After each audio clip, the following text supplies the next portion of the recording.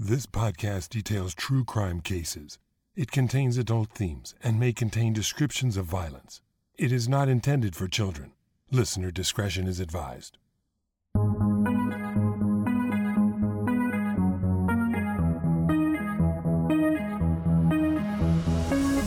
Thank you for joining me for today's episode of Once Upon a Crime. There seems to be no end in sight to the almost daily occurrences of mass shootings in the United States.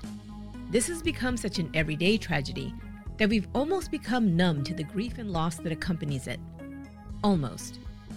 Every time we hear that innocent people just going about their daily lives, students, teachers, churchgoers, shoppers, and others, have been killed in another mass shooting, it rips our hearts out once again. Even though I cover true crime on a daily basis, I am no less affected by the senselessness and loss that these stories bring. So this week, I decided to change it up a little bit and bring you one case of hope that ends not in heartbreak and loss, but in triumph. In this story, a young girl becomes an unlikely hero when she acts upon a hunch, derailing an evil plot before it could begin. This is Real Life Heroes, the foiled DeAnza College shooting.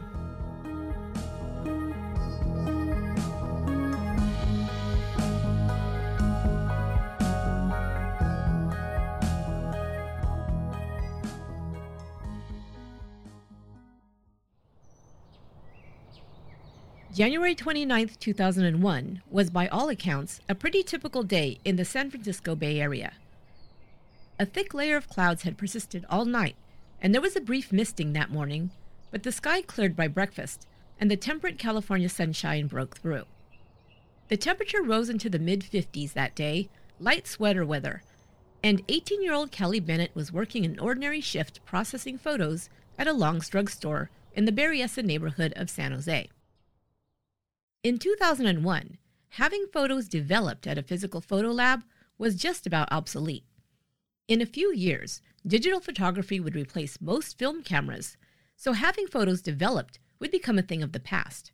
But in this pre-digital era, people working in photo labs still processed the pictures you took and were the first to see these images. I know how strange that seems to people under a certain age, but yes, there was a time not long ago that your own private photos were seen by strangers. Those of us old enough to remember those days also know it was the eyes of those strangers, the people who worked at photo labs, that largely spawned the instant Polaroid photography trend of the late 20th century. Unless you were a photographer who knew your way around a darkroom, the only way to take photos of things deemed inappropriate or illegal was with Polaroids that no photo technician would ever see. Instant photos left something to be desired, though, quality-wise, and the technology proved to be a novelty. In 2001, most people were still using standard film, developed by a photo lab. Kelly Bennett was the person standing at the chute that idle Monday morning when the photos came out of the machine at Long's drugstore. Upon first viewing these particular images, I can only imagine that Miss Bennett may not have originally recognized what she was seeing. Pipe bombs with long red fuses, nails and screws taped to their tubes, a sawed-off semi-automatic rifle, another SKS rifle, a cut-down shotgun, and a cache of ammunition. Kelly Bennett didn't know what to make of the situation. Could this be some kind of joke or an ill-advised prank? She decided to call the customer who had dropped off the film. She got no answer. The order ticket showed the customer had chosen 24-hour processing, and the 24-hour mark was just about 30 minutes away. He could arrive to pick up his photos at any minute, Kelly realized. Kelly called her father, who happened to be a police officer. She described what she had discovered. He urged her to call 911, and she did. Minutes later, Officers Paul Hamblin and Cassandra Lansbury of the San Jose Police Department arrived and spoke with Kelly Bennett. The officers had done a quick background check on the man who had dropped off the film and now had a description of who they were looking for. They positioned themselves in front of the security monitors located in the drugstore's warehouse and waited. Within minutes, Officer Hamblin saw a person matching the suspect's description captured on the closed-circuit security camera. Their suspect, a young man named Al de Guzman, had just entered the store.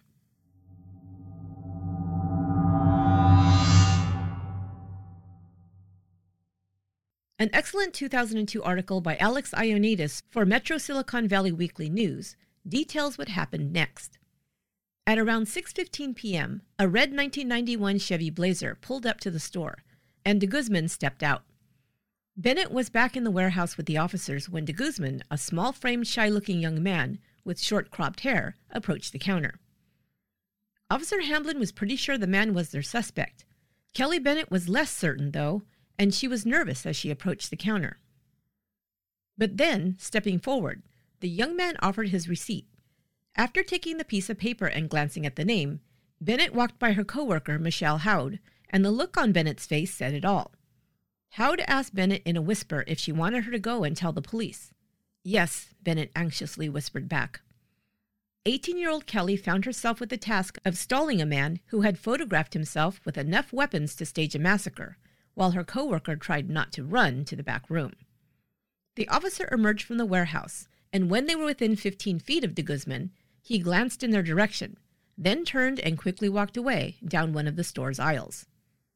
Officer Hamblin dashed down a parallel aisle in the drugstore and intercepted de Guzman at the other end. The young man was polite and put up no resistance. Hamblin patted him down, escorted him to the rear of the store, and an hour later, Al de Guzman was taken into custody.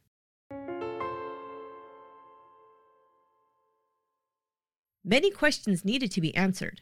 First and foremost, who was Al de Guzman, and what was he planning to do with the weapons in his photographs? The arrest and ensuing investigation revealed an extremely disturbing private life for the young college dropout. Al Joseph de Guzman was the son of Filipino immigrants who moved to California in 1968, where Al was later born in Santa Clara County. He would later say that his relationship with his parents wasn't tumultuous, but it couldn't be described as close either. Quote, "I never really talked to them much. We didn't fight or not get along. It's just that as long as I gave the air of normalcy, they left me alone. As long as I kept my grades up and that sort of thing," he said. A court document from 2003 details the arsenal found in de Guzman's bedroom, in the same house he shared with his parents and little sister. Bomb squad officers searched de Guzman's room in his parents' home. They found the following: a duffel bag containing a propane bomb, 18 propane canisters tied together in 3 groups of 6, with pipe bombs inserted into the gaps, and electric fuses rigged between the bombs and model rocket engines. A grocery bag containing 34 pipe bombs with bands of nails, screws, and BBs attached. And a backpack containing 19 Molotov cocktails. They also found a battery and 2 clocks that had been combined to act as an electric timing device for the propane bomb. They further found a semi-automatic rifle with 400 rounds of ammunition, a sawed-off shotgun with 133 shotgun shells, a sniper rifle with 100 rounds of ammunition, a sawed-off rifle with over 300 rounds of ammunition, and a bolt-action rifle. In addition to the cache of weapons, investigators found extensive journals and photographs and online writings that painted a picture of a very hopeless, angry, and disturbed young man.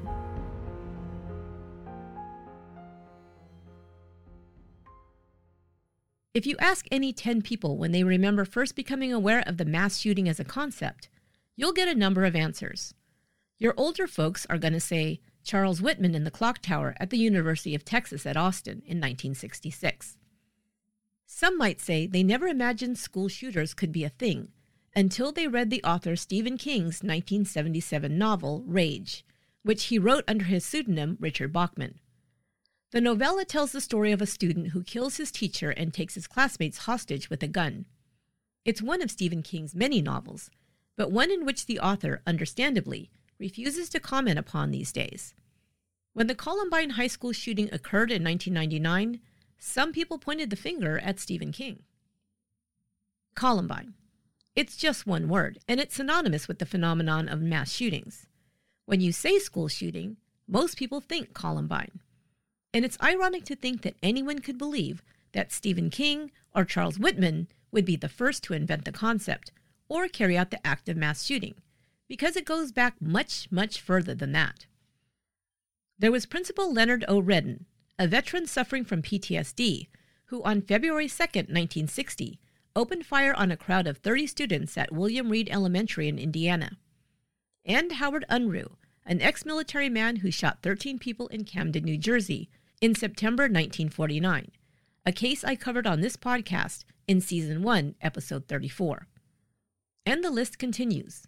Verlin Spencer shot 4 people to death at Pasadena Public School on May 9, 1940. And Wesley Crowe, a professor, shot and killed 5 on June 4, 1936, in Bethlehem, Pennsylvania. We can continue backward in time and we'll discover more killing sprees, beginning with one of the first recorded mass shootings in America. In 1891, a man opened fire with a double-barreled shotgun at Parson Hall Schoolhouse in Liberty, Mississippi. It's not rap music or TV or movies or even video games that were the catalyst for these atrocities. Mass shootings have existed long before any of those things. We could say it's the human condition. For more than 130 years, mass shootings have been a real concern in North America. However, for Al de Guzman, Columbine was a fascination. Again, from the Metro article. Police noted de Guzman's apparent admiration for the Columbine killers. In April 1999, teenagers Eric Harris and Dylan Klebold killed 13 people and themselves at Colorado's Columbine High School. On his website, de Guzman reportedly wrote, quote, "The only thing that's real is the world of Eric Harris and Dylan Klebold. They knew what they had to do to change the world, and they did it," end quote. De Guzman graduated from his high school, Independence High in San Jose, the same year that Klebold and Harris murdered their classmates and took their own lives. It appears not to occur to him that this was a privilege those cut down in their prime by his so-called heroes did not get to enjoy. According to the evidence found in de Guzman's room, he had meticulous plans to carry out a murderous attack at DeAnza College in Cupertino, California. DeAnza College is a 2-year college that is widely seen as prestigious in community college circles. Steve Jobs attended DeAnza and evangelized for the school in his later years. Courses are frequently considered challenging for a 2-year school, and DeAnza has been regularly ranked near the top nationwide for student transfers to 4-year colleges and universities. My own mother took classes at the newly opened campus when I was still in grade school.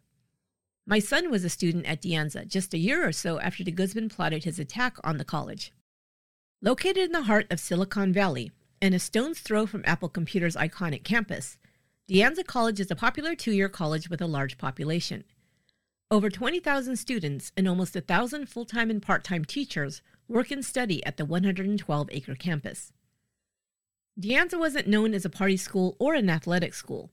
It was a school for people who were serious about their education and their goals. Al de Guzman's life had been going the other direction, however, and for reasons clear only to himself, de Guzman planned a Columbine-style massacre at DeAnza.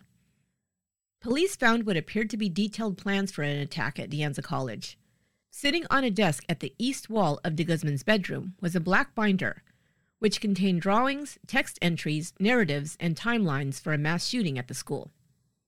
De Guzman's writings painted a picture of a young man who was decidedly angry. Quote, "I don't seem to care about anything anymore except having a shitload of guns, liking people who are politically incorrect, revolution, and having people get the shit kicked out of them," one entry read. De Guzman had laid out his plan to attack students at DeAnza in audio recordings, journal entries on his website, and in an array of yellow sticky notes. Investigators confiscated diaries, a tape recording of what he intended to do, and maps of DeAnza with post-it notes stuck to them. Written on the notes were instructions: kill supervisors at campus center, kill all at library, kill fast.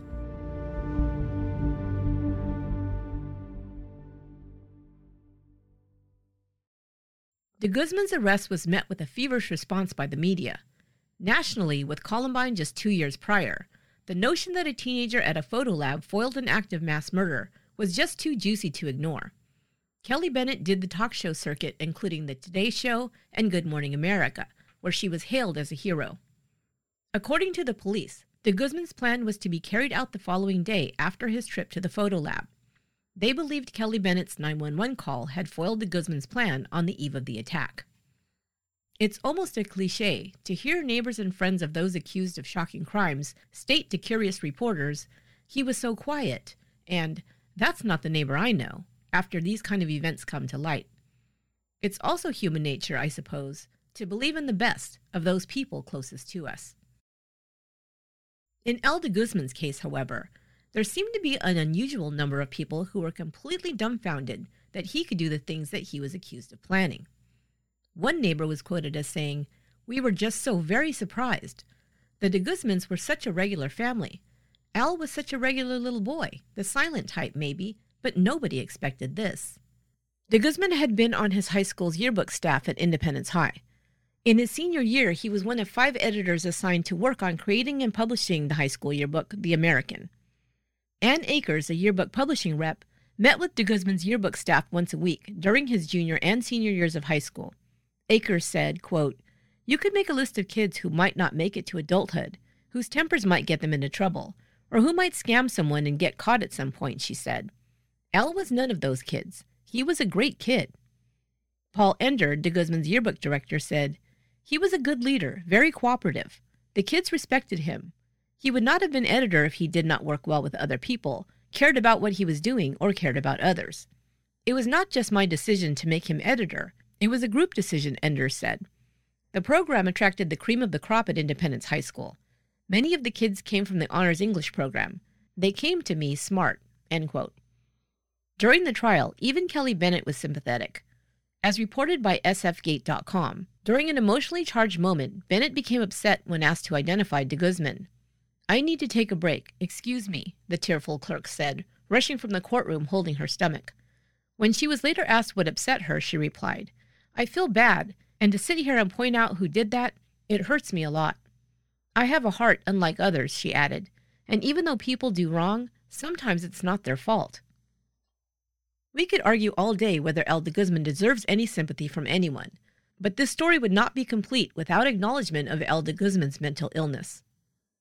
It was after his incarceration that de Guzman was officially diagnosed with clinical depression, but he said he'd known something was wrong with his mood since he was a teenager. "That's when my grades started to go down. The depression was on and off and lasted until my arrest. In some ways, the arrest was good," de Guzman said during an interview from prison.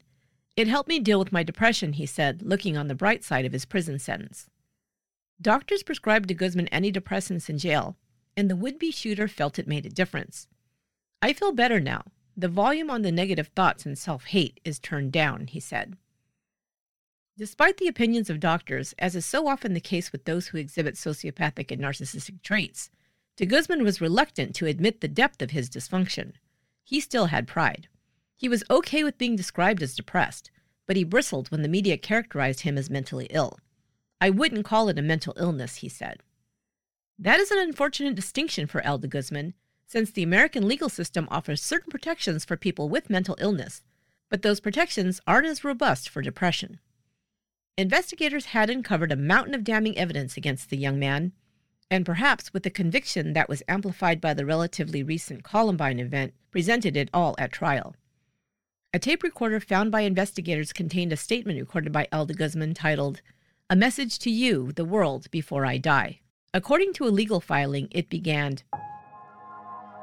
"It's actually Monday, January 29th, the year 2001, and tomorrow I plan to die. Actually, I plan to kill before I die. I do this with a clear head. I consider myself very sane. Well, not even sane. I don't like to consider myself insane or sane, or within the boundaries of humanities, just statuses, and all their, I would say, boundaries that are labeled, their classifications. I consider myself evolved. I have attained self-awareness, and I really consider myself above the mind of every person, humanity. I don't consider myself human. I don't consider myself Homo sapien. I consider myself Homo superior, Superman, Nietzsche, and Superman Übermensch, actually able to make decisions beyond regular bonds, norms, and mores of society." End quote. On its surface, it seems like a pretty gross statement of ego and arrogance, indifferent to the value of human life, and an inability to empathize with others. It does, to me at least, sound over the top to a degree that suggests mental illness. I mean, I'll leave the diagnosis to the professionals, but Homo superior, above the mind of every person? That sounds like a little bit more than depression. That sounds like a deeper mental illness or personality disorder. And that's just my amateur view on it.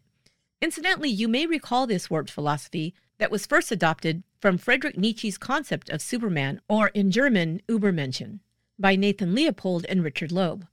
Leopold and Loeb, like Al de Guzman almost 80 years later, determined that they were in this class of individuals who possess superior intellectual ability, and for this reason were exempt from the rules of norms ordinary individuals had to follow. In 1924, 19-year-old Leopold and 18-year-old Loeb decided to test out this theory by kidnapping and killing a 14-year-old distant relative to see if they could get away with it. Al de Guzman had some very strange ideas about whom he should emulate or consider as role models, but I digress. De Guzman's recording continued, quote, "Tomorrow I'll be killing as many people as I can. I hope that my first bomb, a very large propane tank bomb, I think I'm pretty sure 18 actually small pipe bombs, or what was it? 18 propane tank bombs, pipe bombs that I can actually detonate, and puncturing them and igniting them. I hope that bomb kills actually anywhere from 10 to 30 people. I'm leaving this because I'd just like all you to know what I thought about your world and what I'll be doing tomorrow with my guns, my bombs, and just my weaponry." End quote.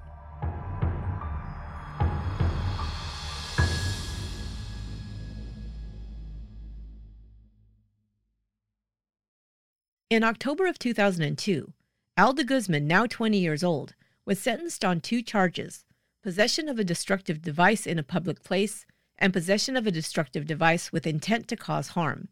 He received 7 years in prison. De Guzman had been facing more than 100 years of prison time on more than 100 counts, but the court ruled he should be sentenced on single counts for each type of explosive device versus every individual device, which is how he was originally charged. There was considerable outrage that de Guzman's sentence could be so dramatically reduced, considering how catastrophic his plan could have been. In 2003, Santa Clara County prosecutors succeeded in having de Guzman's sentence overturned, and an extended period of legal wrangling ensued.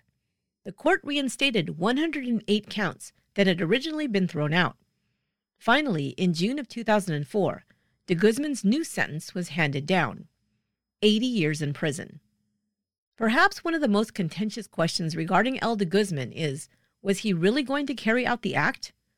De Guzman's defense attorney made a point of reading his client's final journal entry at trial. These journal entries were made right before his arrest. One read, "I'm going to take these photographs to Long's drugstore and get them developed. I am probably going to get caught. Oh well." Does the journal entry indicate to you that Al de Guzman wanted to get caught? Let's not forget, de Guzman was on the yearbook staff in high school. He was the editor of the yearbook staff in a year when it was recognized for excellence. Remember when we talked about the photo lab at the beginning of the episode? Al de Guzman was an accomplished yearbook photographer and could have developed his own film easily. So why did he take it to the lab? Was he hoping to get caught? Feel free to tell me what you think on our social media channels after the show.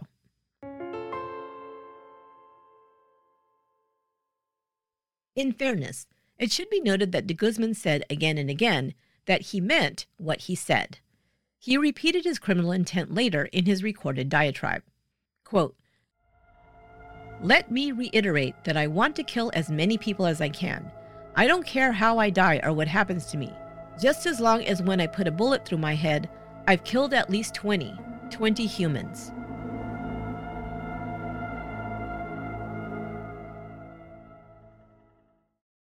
With Al de Guzman behind bars for 80 years, it would be a simple matter to ask him to participate in the sit-down jailhouse interview to ask the following questions. Were you really going to do it? Did you want to get caught? Except Al Joseph de Guzman is no longer with us. Wednesday, August 4th, 2004, barely a month after his resentencing, Al de Guzman was found hanging in his cell at Folsom State Prison.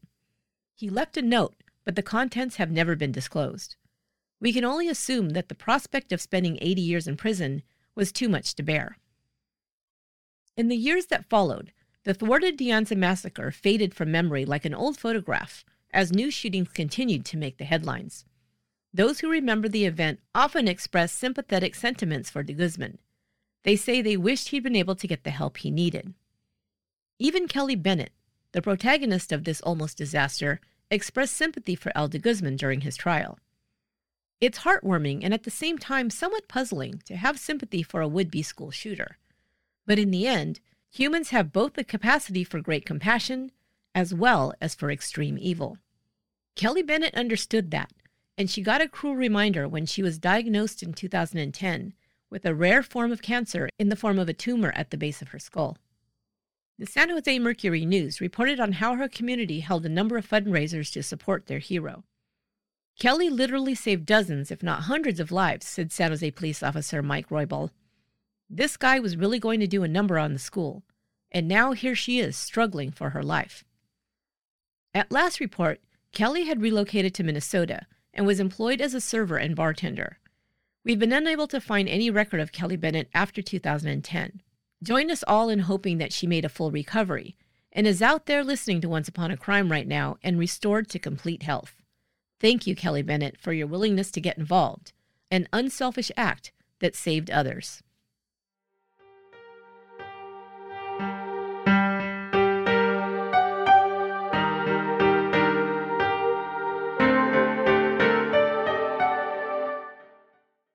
Most agree Al de Guzman's motivations were complicated and not easily recognized by even those closest to him. He led something of a secret life by virtue of his quiet, reserved nature. He isolated himself and communicated very little of anything meaningful to anyone around him, just the arrogant and violent rhetoric he shared on his blog and in his recordings. What was Al de Guzman's motivation for this planned attack? We don't know, but depression was part of it, and I'm sure an expert in this field of psychology would have a lot to say about his delusions of grandeur and narcissism. To any degree that our research team has been able to determine, Al de Guzman's anger appeared to be a generalized intolerance of others, rather than a collection of grudges or an incel-like resentment as we've discussed on previous episodes. As far as anyone knows, there were no red flag events in Al de Guzman's life. No recent breakups, no recent firing from a position, etc. He did allude to some resentment over not getting into the colleges of his choice, due to a fraction of a point in his grade point average, and some have suggested that this was the motivation for de Guzman's planned assault at DeAnza, but he didn't express this directly. In the end, we're left with only questions. The only thing for which we can give thanks, that Kelly Bennett saved the lives of untold DeAnza College students, is tempered by the bittersweet knowledge that Al de Guzman couldn't save his own. That will do it for this episode of Once Upon a Crime.